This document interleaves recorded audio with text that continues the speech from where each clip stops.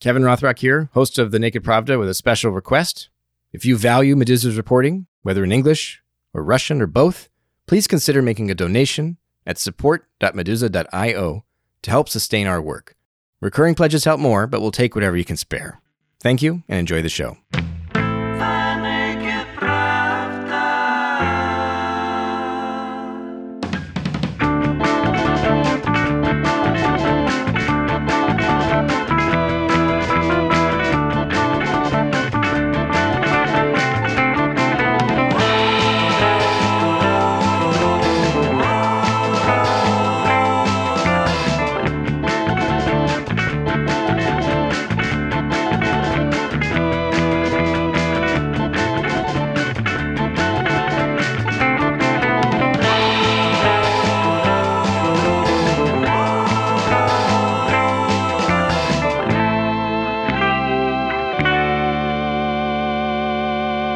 Hello there, you're listening to The Naked Pravda. I'm your host, Kevin Rothrock, Meduza's English language managing editor, and there are still, reportedly, many thousand Russian troops assembling near the border with Ukraine and also inside Belarus, though the panic in the Western media seems to have subsided slightly in the last week or so.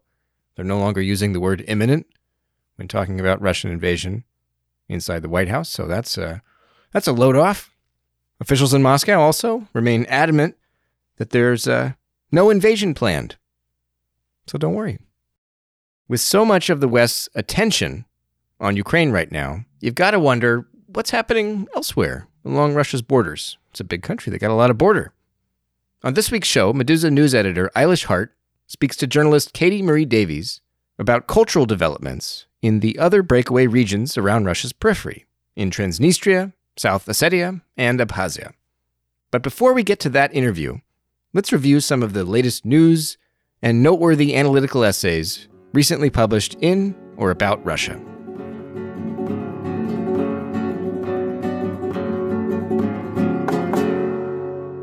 Over the last month or so, a lot has been written about whether Russia will invade Ukraine, or whether it will expand its invasion of Ukraine. Memorably, on January 24th, military expert Michael Kaufman wrote an essay for War on the Rocks, where he argued that a large war in Europe is likely in the coming weeks. By the time this podcast episode is released, that article will have come out 12 days prior. Citing troop mobilization indications and indicators, Kaufman argues that Russian occupation of large parts of Ukraine is likely. At the other end of the spectrum, if that's the word for it, Bloomberg columnist Leonid Bershitsky has suggested that the U.S. deliberately cultivated invasion hysteria to bait Vladimir Putin with the same trap that Moscow used against Georgian President Mikhail Saakashvili in the 2008 war, trying to goad Putin into military action that would weaken Russia's long-term strategic interests. Foreign policy experts inside Russia are also arguing about the utility of Russia's military buildup outside Ukraine. For example, Fyodor Lukyanov, who was recently a guest on this show, has stated in multiple op-eds and TV appearances that he thinks the Kremlin's escalation strategy in Ukraine is working, insofar as the West is finally engaging Russia's European security concerns, though he admits, like everyone, that there's been no breakthrough yet. Addressing Moscow's concerns in Europe opens a big can of worms. Not only does it risk trampling Eastern Europe's huddled masses yearning to be free of Russian domination, but it also means revisiting the end of the Cold War itself.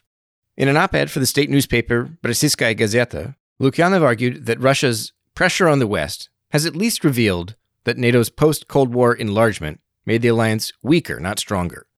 With so many members, he says, there's no longer a single threat that worries each partner equally, while the organization is simultaneously big enough now that the United States can usually find at least some members who are willing to join its latest military operation somewhere in the world. As a result, NATO paradoxically shifted to justifying itself as an instrument of stability and democratic transformation at the exact moment that it started fighting actual wars, which is not something it did during the Cold War. On the other hand, Russian International Affairs Council Director General Andrei Kartunov rejects claims by analysts like Lukyanov about NATO expansion. In an op-ed published on January 31st in the newspaper Izvestia, Kartunov advocated the demystification of NATO's supposed existential threat to Russia, pointing out that membership in the alliance doesn't always determine country's relationship with Moscow. Look at Italy, for example. He questions even the notion that NATO spreads Western cultural values alien to Russia's traditional morals. Just look at Turkey, which has gradually shifted from Western liberal civilization despite its NATO membership. Understanding the different perspectives on NATO is also at the center of an essay published by the Carnegie Moscow Center, written by Alexander Balnov, where he points out that the West's concept of national security is based on an inequality of threats posed by democracies and autocracies. In other words, democracies believe they cannot be aggressors because they are responsive to their citizens who intrinsically oppose wars of aggression. How nice for democracies. Western nations are also inclined to believe that the lives of people living in autocracies are secondary to those people's pursuit of freedom, which again lowers the threshold for the use of force against states led by tyrants. Following this logic, any democratic state's conflict with an autocratic state is defensive and legitimate by default. Western thinking in global politics simply doesn't recognize the legitimacy of autocratic states' international concerns. And this makes democracies inherently dangerous neighbors for autocracies, explains Balnov. On February 2nd, the newspaper Novaya Gazeta published an interview with Vladimir Denisov, who witnessed firsthand the Kremlin's failure to prevent NATO enlargement in the 1990s. Denisov served as a deputy to Russian Security Council General Alexander Lebed. In 1996, when Lebed visited NATO's headquarters in Brussels with Denisov, a U.S. general apparently told him that Russia had suffered either a knockout or a knockdown in its clash with the United States, and he said Moscow should stay down and accept defeat. And what if Russia bounces back? Lebed asked. Ha! Russia will never recover its old strength, the American general told him. Maybe not. But here we are, more than a quarter of a century later, and it still sounds about right to talk about U.S.-Russian relations in terms of a sport based on punching each other in the face. Before we get to our interview with Katie Marie Davies, let's run through a few big events in Russia this week, just so nobody hears this podcast and walks away thinking that the only thing happening east of the Ukrainian border is a military buildup. There's stuff happening in Russia. The most important and unfortunately deeply disturbing domestic development this week was the Kadyrov regime's escalating conflict with journalists and human rights activists in Chechnya. On Wednesday, February 2nd, the Chechen authorities mobilized what they say were hundreds of thousands of people in the capital, in Grozny, to protest the family of a prominent anti-torture activist, Abubakar Yangulbayev, whose mother Chechen police took from the family's home in Nizhny Novgorod, more than 1,000 miles from Grozny, and brought back to Chechnya and imprisoned. The demonstration in Grozny came a day after a federal lawmaker from Chechnya threatened to decapitate members of the Yangulbayev family. Ramzan Kadyrov has denounced the Yangulbayevs as terrorist accomplices and demanded their arrest or destruction. The guy talks like a Bond villain. And he's even threatened to hunt him down abroad in exile. Kadyrov has also called Novaya Gazeta journalist Yelena Milashina and Committee Against Torture director Igor Kalyapin terrorists and terrorist accomplices. He likes terrorist accomplices. Terrorists and terrorist accomplices. This is how Kadyrov views his critics. Milashina subsequently left the country, citing safety concerns. The Kremlin has declined to say anything about these threats of violence, except to dismiss Kadyrov's remarks as his personal opinion. How nice. Kadyrov gets a personal opinion about killing people.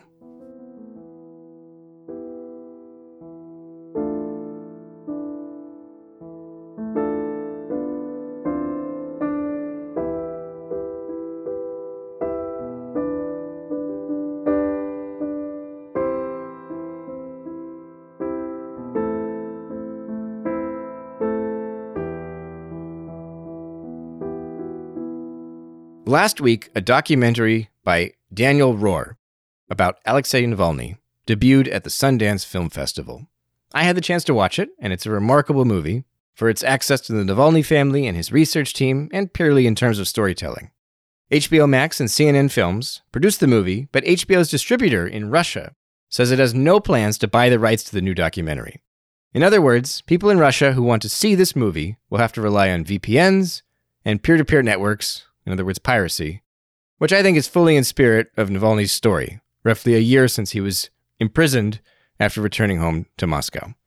As Navalny's life dazzles and inspires film critics on the American silver screen, the authorities back home are mopping up the last remaining evidence that he ever existed.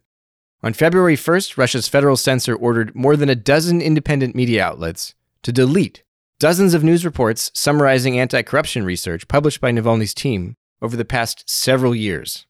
This includes last year's bombshell investigation into Vladimir Putin's supposed seaside palace, as well as revelations about corruption allegedly involving Prime Minister Mikhail Mishustin, former Prime Minister and former President Dmitry Medvedev, the head of Russia's space agency Dmitry Rogozin, and a bunch more senior state officials. Last December, Russia's censor issued similar orders to the independent media to unpublish reports based on investigative work by the now outlawed news website Prakt. The loss of Team Navalny's invaluable research wasn't the only thing that disappeared from the Russian mass media this week. On February 3rd, Russia's foreign ministry revoked the press credentials of all Deutsche Welle staff in Russia and ordered the closure of the organization's Moscow studio. Russian officials also vowed to terminate the outlet's satellite and broadcasting output in Russia, and the ministry says it will also initiate a procedure to label the outlet a foreign agent in Russia. What's all this about? Moscow says it is retaliation for German regulators' decision that the state media outlet Russia Today's German language branch must stop broadcasting its programs in Germany because its Serbian license for cable and satellite transmission isn't valid in Germany, despite RT's claims to the contrary. RTDE, as it's called, was promptly removed from Europe's satellite network, but it's still available online and through RT's mobile app. If you've been following Russia's misadventures in Germany, you'll know that last September, YouTube shut down 2 German-language RT channels, citing terms of service violations related to misinformation about the coronavirus. So now RTDE can't broadcast to its target audience in Germany, and DW's Moscow bureau can't report from Russia. And that's the news.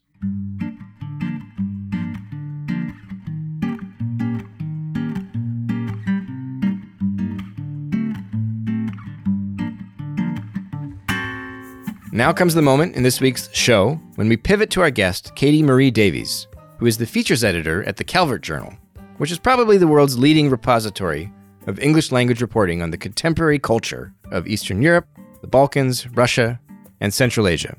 Last December, Katie wrote an article titled Creating New Cultures in Eastern Europe's Breakaway States. In the text, she explores how geopolitical limbo has shaped the cultures of the unrecognized republics of South Ossetia, Abkhazia, and Transnistria. And she describes work by local artists, architects, and writers to build their own modern identities. Here's Medusa news editor Eilish Hart with the interview. As you know, I reached out to you after reading your article for the Calvert Journal titled Creating New Cultures in Eastern Europe's Breakaway States. So I just wanted to start by asking you how you came to this topic. You know, culture is the Calvert Journal's beat, but what made you want to dive into and compare and contrast the cultural development in these 3 breakaway states in particular? So we started looking at this as part of After the Fall, which was the Calvert Journal's way of looking back on the last 3 decades, the 30 years, which have happened since the fall of the Soviet Union. And one of the things we really wanted to do was look at individual countries because, you know, we're still used in a way to looking at, you know, the former Soviet space as this homogenous bloc. But obviously, you know, 30 years on, 3 decades, that's a whole generation of people, you know, who have been living completely in independence. So we wanted to look at the individual countries, the individual cultures, and more importantly, the contemporary culture. You know, what has happened in these three decades, in these 30 years. And obviously, it's a lot easier to look at, you know, countries with a strong identity. A lot of things have changed, but a lot of these countries, you know, obviously have long histories, long before anyone thought of the Soviet Union. But particularly, we focused on Transnistria, Abkhazia, South Ossetia, which since the fall of the Soviet Union have been kind of trapped in this in-between state, just due to the conflict that's been going on there over territory, over where these areas belong. And then obviously there is, you know, these areas have their own distinct history. But when it comes to them forming a contemporary culture, that's something that's a little bit more challenging for them, just because they don't necessarily have the same connections. They can't reach out to the world in the same way because they're still kind of in this limbo state. You know, if you're applying for a grant, if you're trying to get overseas and exhibit in a museum, you know, your country doesn't exist on paper. And how do you get around that as an artist? So, you know, given all those complications, how did you, like you as a journalist, approach reporting this story? Like, what were some of the challenges that you came up against? And what are some of the difficulties when it comes to reporting on culture in these breakaway regions? Biggest challenge for me was that obviously because of the COVID-19 situation, but also because of, you know, different practicalities, I couldn't get out there and visit Transnistria or South Ossetia or Abkhazia, which means I was trying to reach out and find people and connect with people online. And that isn't, you know, unusual in a sense, you know, as journalists and as people in the digital world, you know, we're always reaching out to people that we've not met in person. But because these are small countries, they don't always necessarily have a very strong online presence in the same way as it's quite easy to reach out to artists from Russia or from Ukraine. But to find people on the ground in Abkhazia was a little bit more difficult. You know, one of the benefits of what we do at the Calvert Journal is that we do specialize in culture. So we did already know of a few people. We did already have some kind of contacts on the ground or friends who knew friends who kind of reach out and talk to. But it's also, it's a little bit of it can be a delicate topic, and it can be like a difficult conversation to have. Not just because of, you know, the political situation, but just, you know, it can be kind of boring, I think, for a lot of these artists who are, especially, you know, in Transnistria, in Abkhazia, like they're so used to outsiders coming in and telling their story. And it's always the same story. It's always, you know, this is a country that nobody's heard of. It doesn't exist. And, you know, look at all the weird kind of Soviet things they've got going on here. But I was really grateful for the artists and the architects and the creative people who wanted to talk and were open to talking. You know, we really obviously couldn't have done it without them. Like it was hard to find people kind of working on the ground who kind of identified themselves as an artist from these places. You know, working as a journalist, what I always want to get is a good spread of voices. But I think what you always want is someone who's going to add something to the conversation and to explore the idea a little bit more. So a couple of the people I spoke to were photographers working in Transnistria, and a lot of the work they've done have been really great. But one thing I really kind of appreciated them opening up about was kind of how Transnistria gets portrayed, you know, more widely in the world. And this is when we talk about, you know, lots of photo stories and lots of news articles, you know, the same story, Transnistria, it's isolated, it's kind of weird, it's kind of Soviet style, you know, look at these strange pictures, and being able to talk to them about it and them saying, you know, yeah, we've taken those kinds of images before. I guess it'd be really easy to get, you know, defensive on that. But for them to kind of talk and say, you know, I've met people doing these images. People have asked me in the past to take these kind of pictures, but I decided that's not what I wanted to do anymore, or that I kind of wanted to push myself. So I think, you know, honesty is always what you're looking for. How do you approach that as a journalist, but also as an editor, right? Like people are pitching you stories.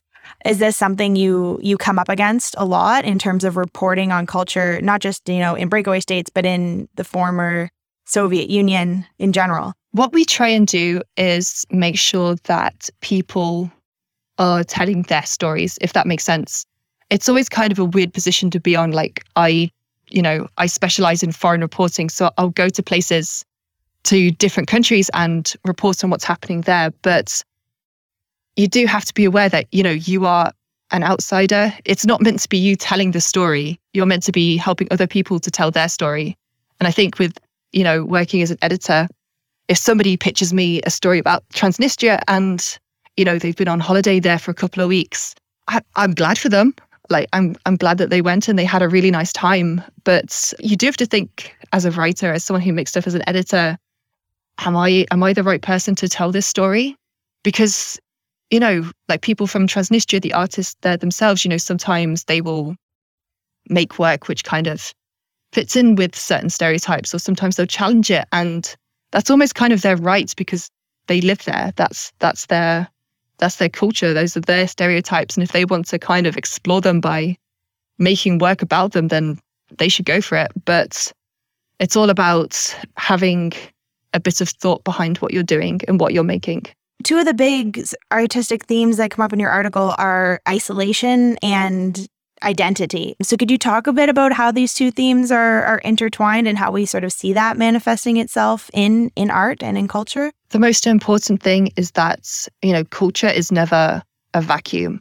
A connection is so important in culture because, when we talk about culture, it's the difference between that and creativity. I mean, creativity is like a human thing. People are always going to be making things. They're always going to be like, mixing songs or making gifts or, being creative and expressing themselves.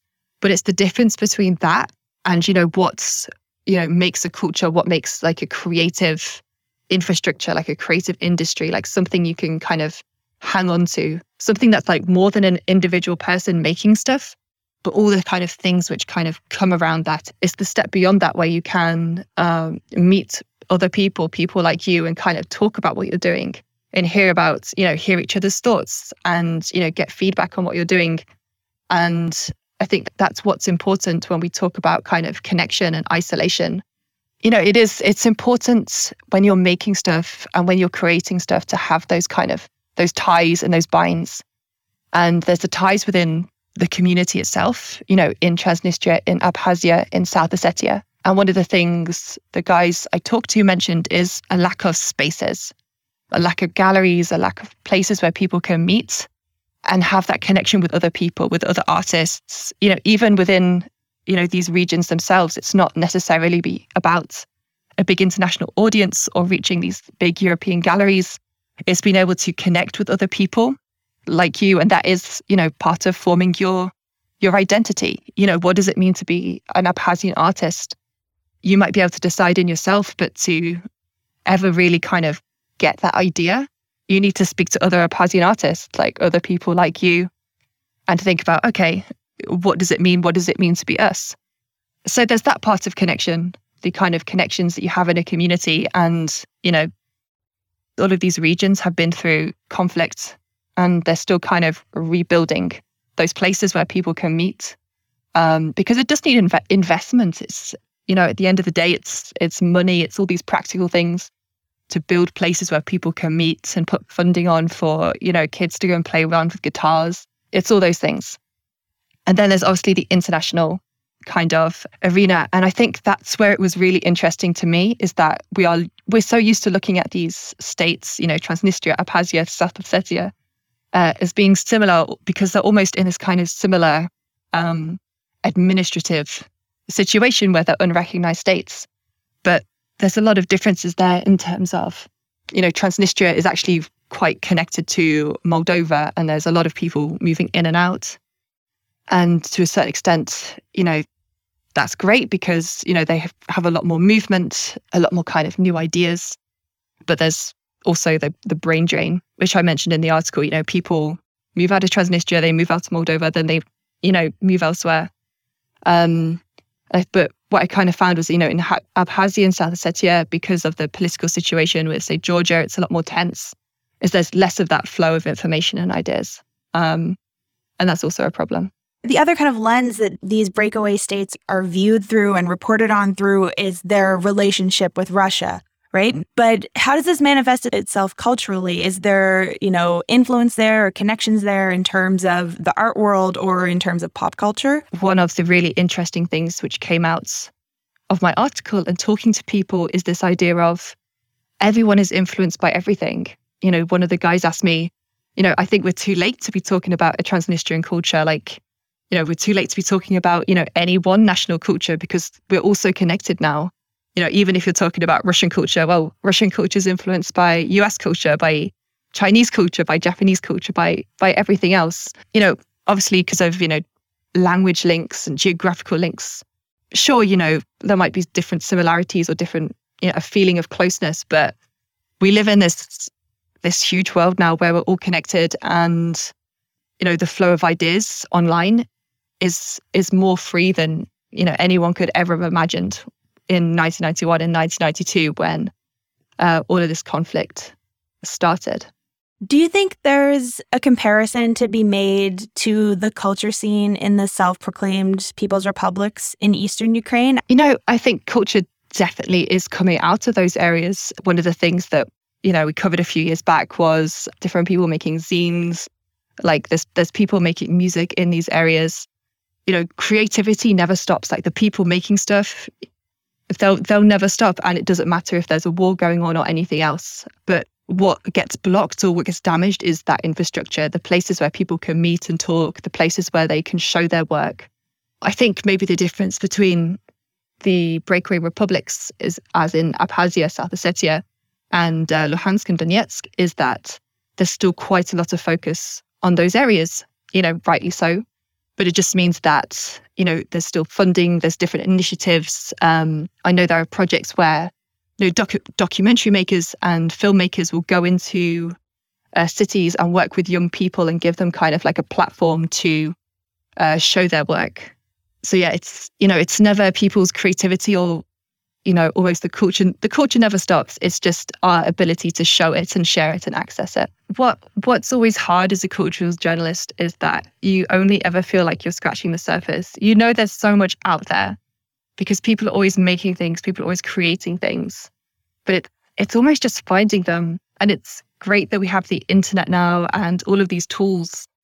But a big part of why I think the Calvert Journal is important is that we really try and go out and find people who are doing awesome things, but might not always have the platform or the connections to kind of spread their work to a wider audience. There are so many talented, gifted, creative people out there doing amazing things, but you need more than that. You need more than just amazing people to build a culture. They need supports. They need the kind of the platform. They need people to show their work to the world.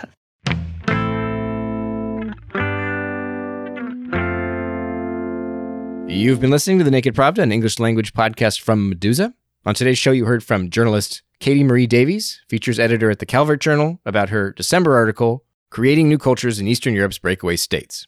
On next week's show, the Naked Pravda welcomes Jill Dougherty and Dr. Hannah Noda, the hosts of a fascinating new project from the Middlebury Institute of International Studies at Monterey, featuring in-depth interviews with former U.S. ambassadors to Russia and the USSR. Tune in next week to hear more about that series and its hosts' impressions. The Naked Pravda is a podcast from Meduza. It's our only English language show, and I hope you'll recommend us to your friends and leave a review on Apple Podcasts or wherever you're tuning in. If you value Meduza's reporting, whether in English or Russian, please consider making a donation at support.meduza.io to help sustain our work. Recurring pledges help more, but we'll take whatever you can spare, of course. Thanks for listening and come back soon.